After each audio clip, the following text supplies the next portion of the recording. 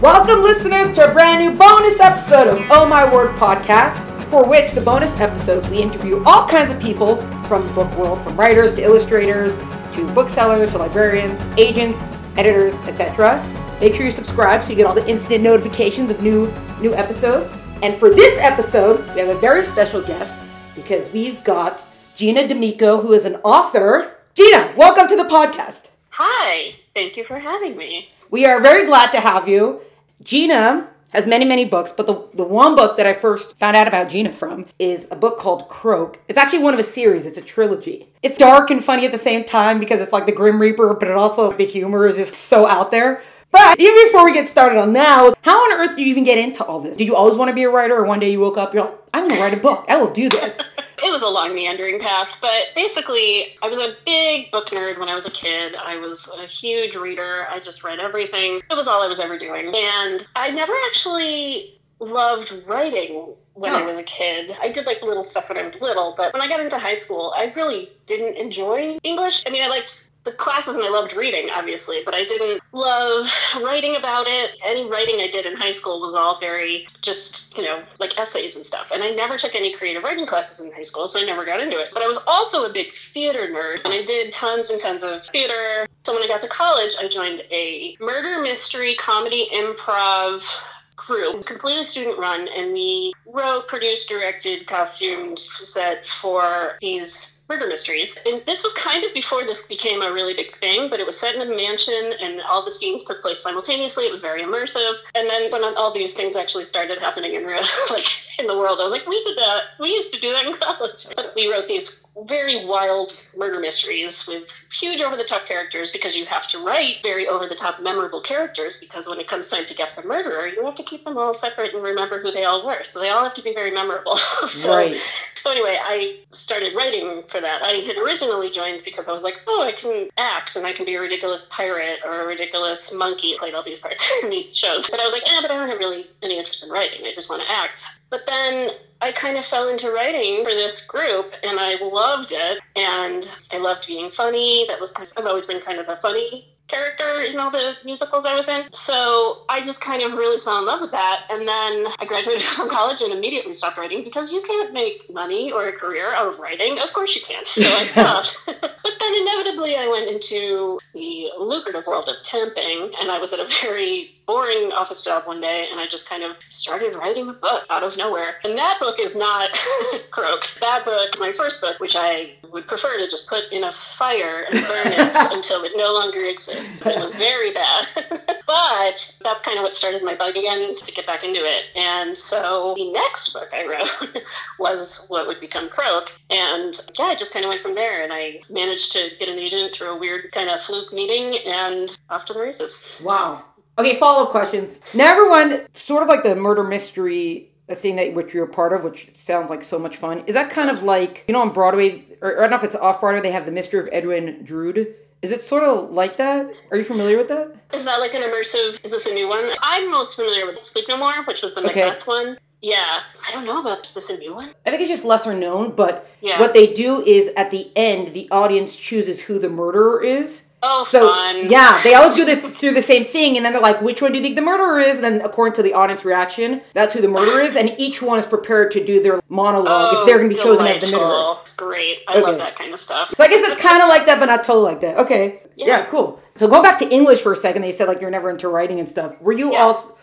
I'm going to say also because for me, English class, there was another girl who was considered the better writer. I didn't have the patience for it. I would turn in my essays with maybe I would proof them once, maybe twice, because I was just like, I don't have patience for this. And then usually the grade, I would get off for the writing, but because if I got the ideas right, I could still skate by on the good grades, but I didn't have the patience for writing as a high schooler. I don't know, were you kind of like that also? Yeah, because I just didn't find any of the stuff I was writing to be interesting. As much as a theater person as I was, I honestly was never super into Shakespeare. Oh my God, I hated history. Like, I really just hated anything social studies related, and I just hated writing those, and just the structure of term papers and the dryness of it. And I'm sure there's, obviously, because there are some wonderful nonfiction writers who can make this stuff come alive and do that well. I was not one of those those people. It's just not my writing. I didn't like it. So like I always tell, when I talk to teenagers and they're like, I don't like writing. And it's like, well, maybe you just didn't find, high school is wonderful for some things and not always great for other things. Yeah. And also it depends on the school and obviously the classes that are offered. But you got to find your happy place. You got to find the thing that really grabs you. And because it will always show in your writing. Like if you hate what you're writing about, it will sound terrible.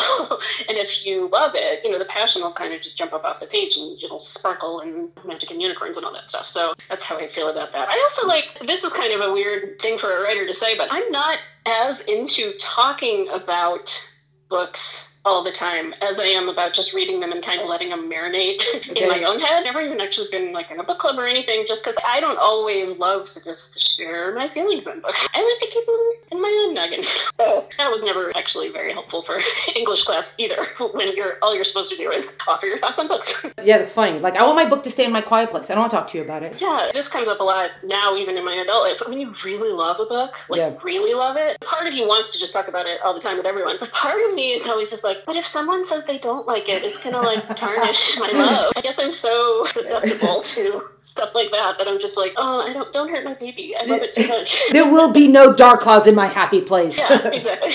That's funny. It's also going back also that you're saying that, when you love something, it'll show in your writing. That's also part of what they try to warn about with taking on projects that you don't necessarily believe in or into. Because eventually you just come to resent it or hate it, and then you're not going to be good at it. Not because you don't have the talent for it, but because you're not into it also, kind of. Exactly. Yeah, I've come across that a couple times. Or even with my own projects, stuff that I was in love with at one point, but I put aside and then came back to, and I'm like, oh, I hate this now. I don't even want to look at it. Go back into your dark corner, a neglected child, and maybe I'll come back to you one day, or maybe you'll just starve and die. That sometimes also happens with, like you said, the first book you wrote. You could be so into it, and while you're writing it, everything's so perfect, then by the time you're on your next book, or you're one book better of a writer, you look back, you're like, I wrote like that? I don't write like that.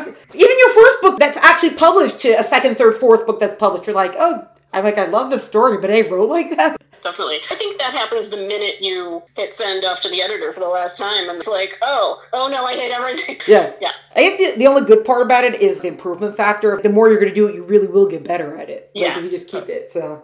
Yeah, that's our positive message for today. Yeah, keep sucking for a really long time. One day you might not suck as much. In my beginning years of getting into writing, someone's told me, look, we've all got a bunch of bad stories in us. So get them all out in the beginning, and then you can move on with your life. And I'm like, I don't want to hear that. I'm working on something now. How do I know if this is one of my bad ones? I don't want it to be a bad one. Yeah, exactly. Yeah. And then just, I don't know how much detail you want to or whatever about that. You said it was kind of like a weird fluke thing with meeting with your agent. Was that you joined a writing group sort of thing, or was it just because knew someone who knew someone and all of a sudden it all came about? This was one of those things where you kind of just get very, very lucky and the universe smiles down upon you. To go back to the terrible, awful book that should not be named, I'd written that and I had queried agents, sent it out. Unbelievably, I sent it out. I didn't believe I had the gall to do that. But of course it got rejected across the board, as it should have been. So I was kind of feeling a little meh about that. But in the midst of the wave of rejections is when I started to write Croak. And so when Croak was finished, before I sent it out to agents, I was living in New York at the time, and there was a pitch workshop. It wasn't a writing workshop. It wasn't like, here's how to fix your book. It was, here's how to pitch it to editors, agents, and all that. And it was like a 3-day workshop where you just went and just worked on your pitch. And the bonus of this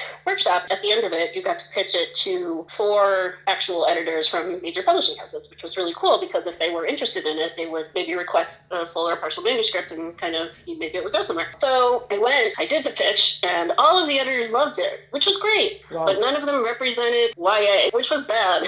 So none of them wanted it because it was like, however, on one of those days, an agent just so happened to be sitting in on this pitch because she was kind of on the lookout for new clients, and she was just, just sitting in. And at the end of the day, she kind of slipped me her card and she was like, I love it. Send me the whole thing and we'll be in touch. And so Croak happened to be just what she was kind of looking for. She was looking for young adult, dark, but funny. And and then we corresponded. And luckily, she's a very editorial agent. She's very hands-on and very helpful and very big on molding and crafting and working on the story together. So as it was my first novel, it did need so much work. Yeah. And she was very patient and wonderful. And that's how that happened. It was really, kind of one of a million thing. Awesome. Amazing. Yeah. And then, did you choose the YA category? Did it kind of choose you, or how did that happen? Yeah, it kind of chose me. My first, I hate to keep going back to this first novel, origin stories, etc. That one was kind of a mix between YA and adult. I guess now it would be classified I don't even know what would be classified as. I kind of jumped back and forth. But then I think it chose me. I didn't set out to be like, I'm going to write for teenagers. Right. Like, it just so happened that, like, the characters popped into my head, and that's who they were. And just the idea of a 16-year-old girl kind of was just there. And so I was like, well, okay, this is what we're doing. So when Croak came out, it was kind of at the time that YA was really exploding. It was kind of right after all of Twilight had exploded, and just, it was really, the whole category was really expanding. So it just kind of fell into that, and I just kind of got swept along the wave. Yeah, so that's where that came from. Were you reading, do you now read a lot of YA, or just because the character came to At the time I was. I read a little less now, just because it got a little saturated in my world. Like, it was just a little too much, and I needed to adult it back up a little bit. Not in that way. Yeah. But yeah, I try and read a mix. Middle grade too. I really like middle grade. So yeah, now I really try and do a good mix of stuff, but definitely not as much as I was back in the day. This book came out 12-ish years ago at this point. Oh, wow. No, 10 years ago. So I was a little bit more of a young adult then, so not as much anymore. Yeah. Croak is the one that I read, and I got Scorch sitting right in front of my big TBR stack that's teetering over a little bit. Yeah. But I've seen that all of your books, or it seems like a lot of your books do have either like the deathness or the demoness, very like darkness to them. So, like, where is that coming from? I don't know how much detail I want on that, actually. Where is that coming from? Well, this is the same question I always get from my mother. She's always like, did we do something to you that you didn't tell us about? Are you okay? I was like, no, I had a lovely childhood. I wonder if that's why. Like, I had a pretty happy life, but I think what I like to write about always usually comes more from the humor side. I like to first think about what is funny, and then I think darkness counteracts funny so well. Like, there's just something inherently hilarious to me about, like, funny Grim Reapers. It's just like, take darkest thing you can think of and then, like, add a lot of humor. Right. Jazz hands. Make it a teenager. Boom. Yeah, exactly.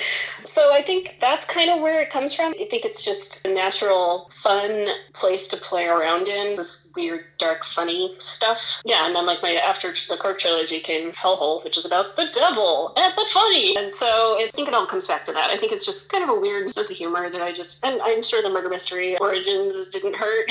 Right. That was certainly in my DNA too. So. Right. And I don't know about the other ones, but I see in this one specifically, you keep it away from a lot of religious, like, you're not even going into what may or may not be true from religious doctrine, or is there a God after this? They won't tell us. You keep it very away from that. Like, let's just focus on having the fun in this crazy kind of world sort of thing. Yeah, and that's definitely by design, because I don't know. I'm not going to say I know the answer to everything. And so the characters in the book, even though they kind of skirt around the edges of life and the afterlife, they don't know either. They're still human, and some of them have been beyond and back, but even beyond, how many answers can you really get? The furthest I go into, like, knowing something beyond is, okay, well, in this version of the world there's an afterlife, or in Hellhole, like, okay, well, in this version of the world there are devils, but they're not like Catholic devils. No, they're not like Satan as described in the Bible. It's just a devil, and there are many. So I definitely take liberties with what I kind of think might be interesting for these worlds. But yeah, I mean, I'm not touching that with a 1,000,000-foot pole of being like, this is the correct religion, it turns out. I gotta say, the funniest... Oh, we should actually... Okay, after this we'll describe kind of like what the series is about, now that we're making so much reference to it, but I think the funniest line in the entire book is, I think it's President William McKinley in the boxer shorts. I was just like, what mind put these two together? Well, you know, presidential humor is always kind of funny. Yeah, in general, those scenes in the, you know, as much of the afterlife they see, and the Wright brothers are crashing their airplane, that is just, I don't know, for me, even with all the darkness that's in the book and all that kind of stuff, and this is just my own personal sense from it, it just felt like you were just, let's have fun! I don't know if that's what it was, but it felt so much like that. Yeah, I mean, and I told it earlier, I hated history. This is the way to make history interesting to me, right? Make all these presidents, you know, and historical figures, just kind of buffoons who are just, like, finally let go of their earthly responsibilities. They're just kind of let free in a massive, endless, forever playground, which is what my version of the afterlife is. I hope that's it. So yeah, they all just kind of turn into little kids in a candy store and just want to have fun. Well, let's give a quick synopsis, specifically Croak. What's the Croak series about? What's Croak about? Croak is about a 16-year-old girl named Lex who is having a lot of kind of troubles at home. She just has a lot of rage and dark feelings and doesn't really know where to go with them or what to do with them, and it's kind of manifesting in violence at school. So her parents decide to send her to live with her Uncle Mort for the summer, who lives on a farm in upstate New York. But as it turns out, he does not live on a farm. He lives in this small town nestled in the Adirondacks called Croak, and Croak is populated entirely by Grim Reapers, and Lex is brought on as a a junior, which means that she is a junior Grim Reaper in training with other teenagers who also come from troubled lives and who are looking for something bigger and with more purpose here in Croak. And they are becoming Grim Reapers. And then the trilogy goes from there. Complications ensue, and there's something not quite right. People are dying before their time, and so there's a bit of a mystery, and then it all kind of expands into a larger issue within the Grimm Sphere, which is what their world is called, and it all kind of goes from there. And Edgar Allan Poe is there, too. Yeah. How much of it you just naturally float, or how much did you actually go looking for it? Because Croak is obviously a death reference. Uncle Mort, obviously a death. Main Street is Dead End Lane, or whatever it's called. Like, all of those are so...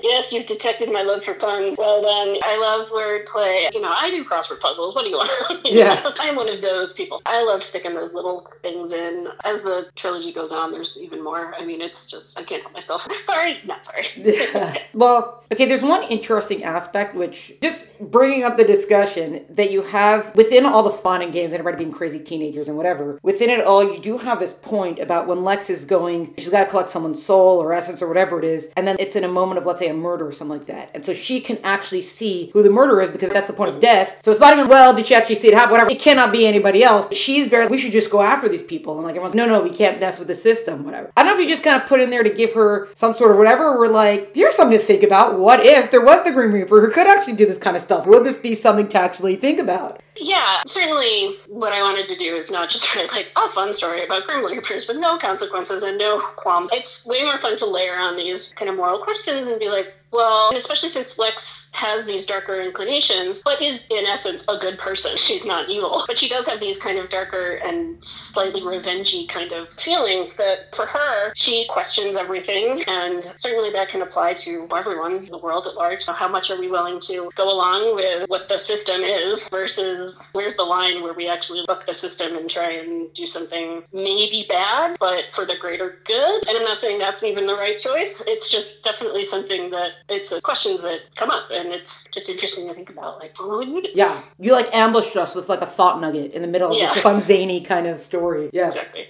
Yeah, fine, making us think. Okay.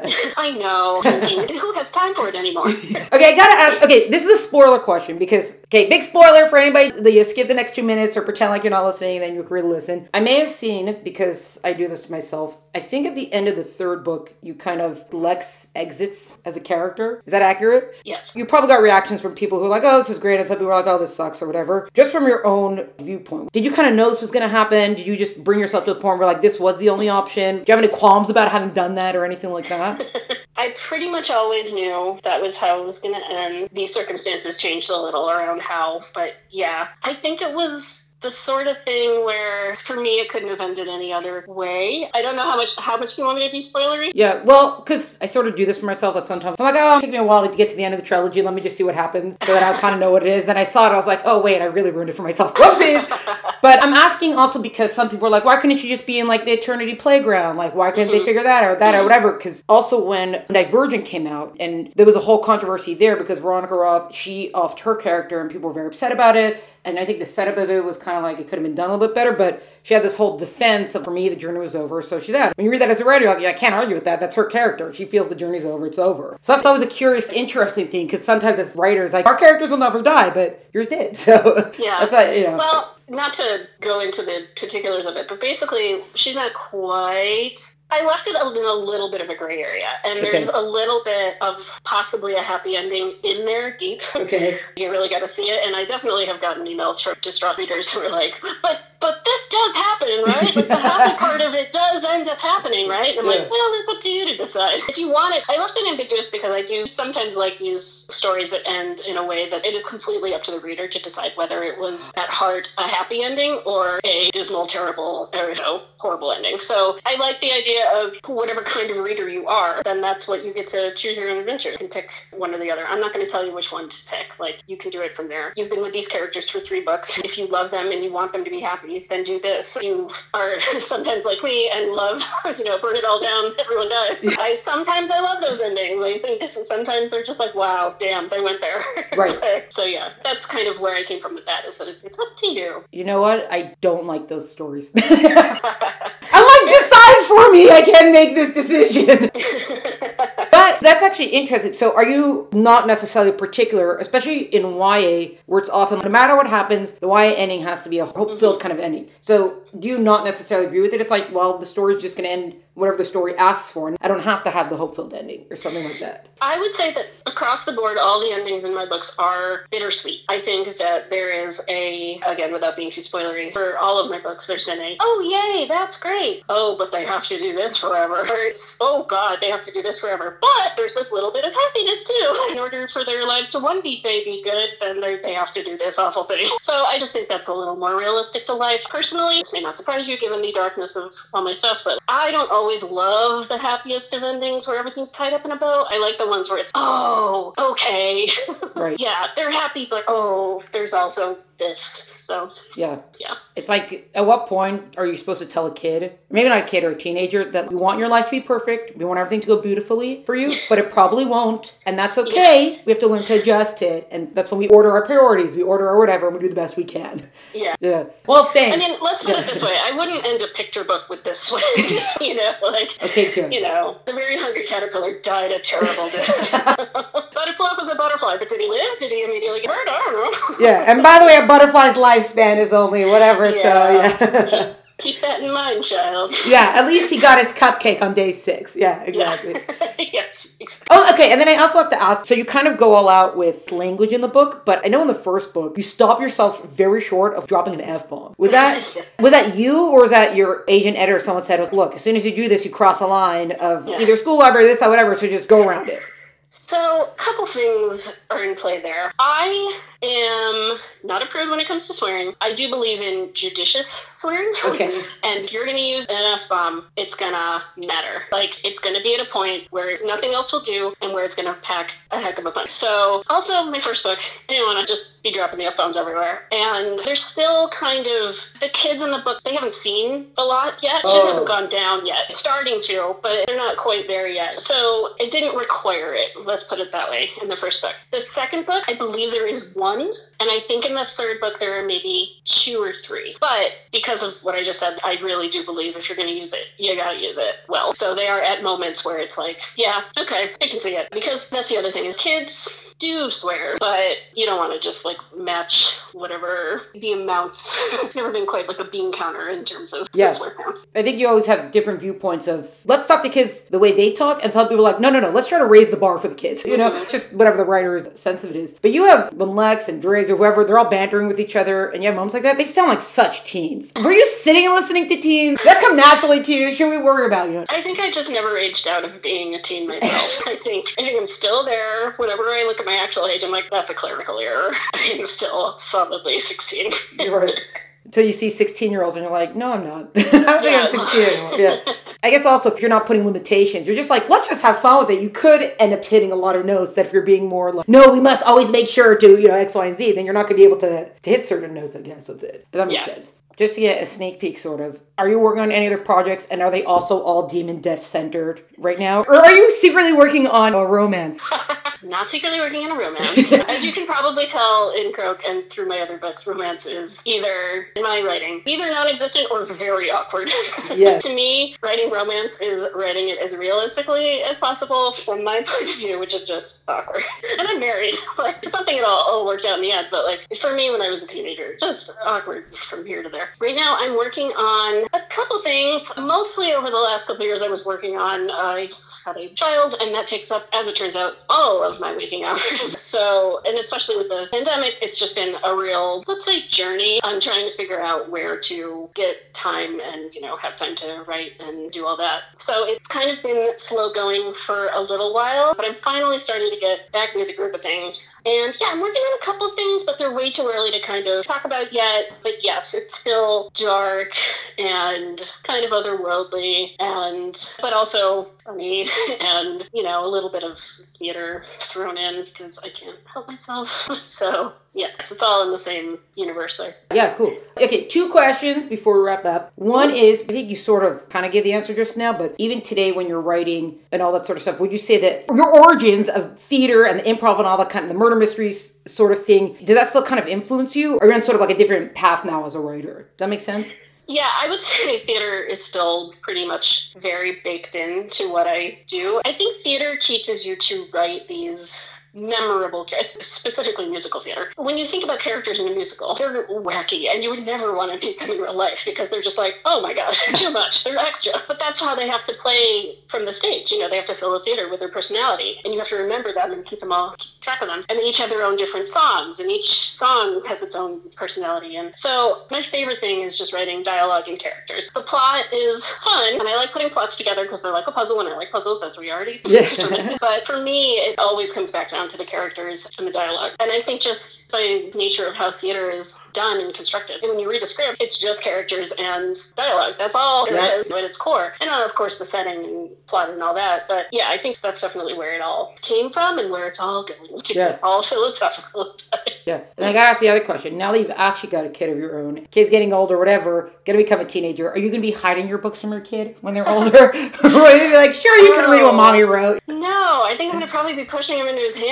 Our house is in huge danger of just falling into a sinkhole under the weight of all the books we have. It's ridiculous. Oh, amazing. Like kids' books. When you go to the store and you're like, oh, I shouldn't buy that. I don't want to spend too much money. But if it's books, I'm like, oh, pile 10 on, and I don't even look at the price. I just buy books for him. I don't even buy books for myself at that rate. Yeah. We have so many books, and he loved reading. He loved reading up until like 2 weeks ago, and now he's just yelling no at every book. But I think that's just his 2-year-old self, not his reader self. Yeah, so my favorite books that we have for him are the ones that are super dark. Like there's a book, I forgot who read it. It's illustrated by John Classic, but it's The Wolf, the Goose, and the Mouse, and it's about a goose and a mouse that live in the belly of a wolf, and they're just trying to make the best of it after he eats them. Like, That's so dark and wonderful. I love it. So yeah, I fully intend on extending that into the next generation. Yeah, well, a lot of people say that they became readers because either their parents modeled it, the parents brought them to the library, and all that kind of stuff. So yeah. As soon as things started opening up again, the library was the first place we went, and I was like, oh my god, this is what has been missing from the first year and a half of your life. You're like, ma'am, please stop hugging the bookcases. Yeah, you were embarrassing yourself. You're like, it's okay.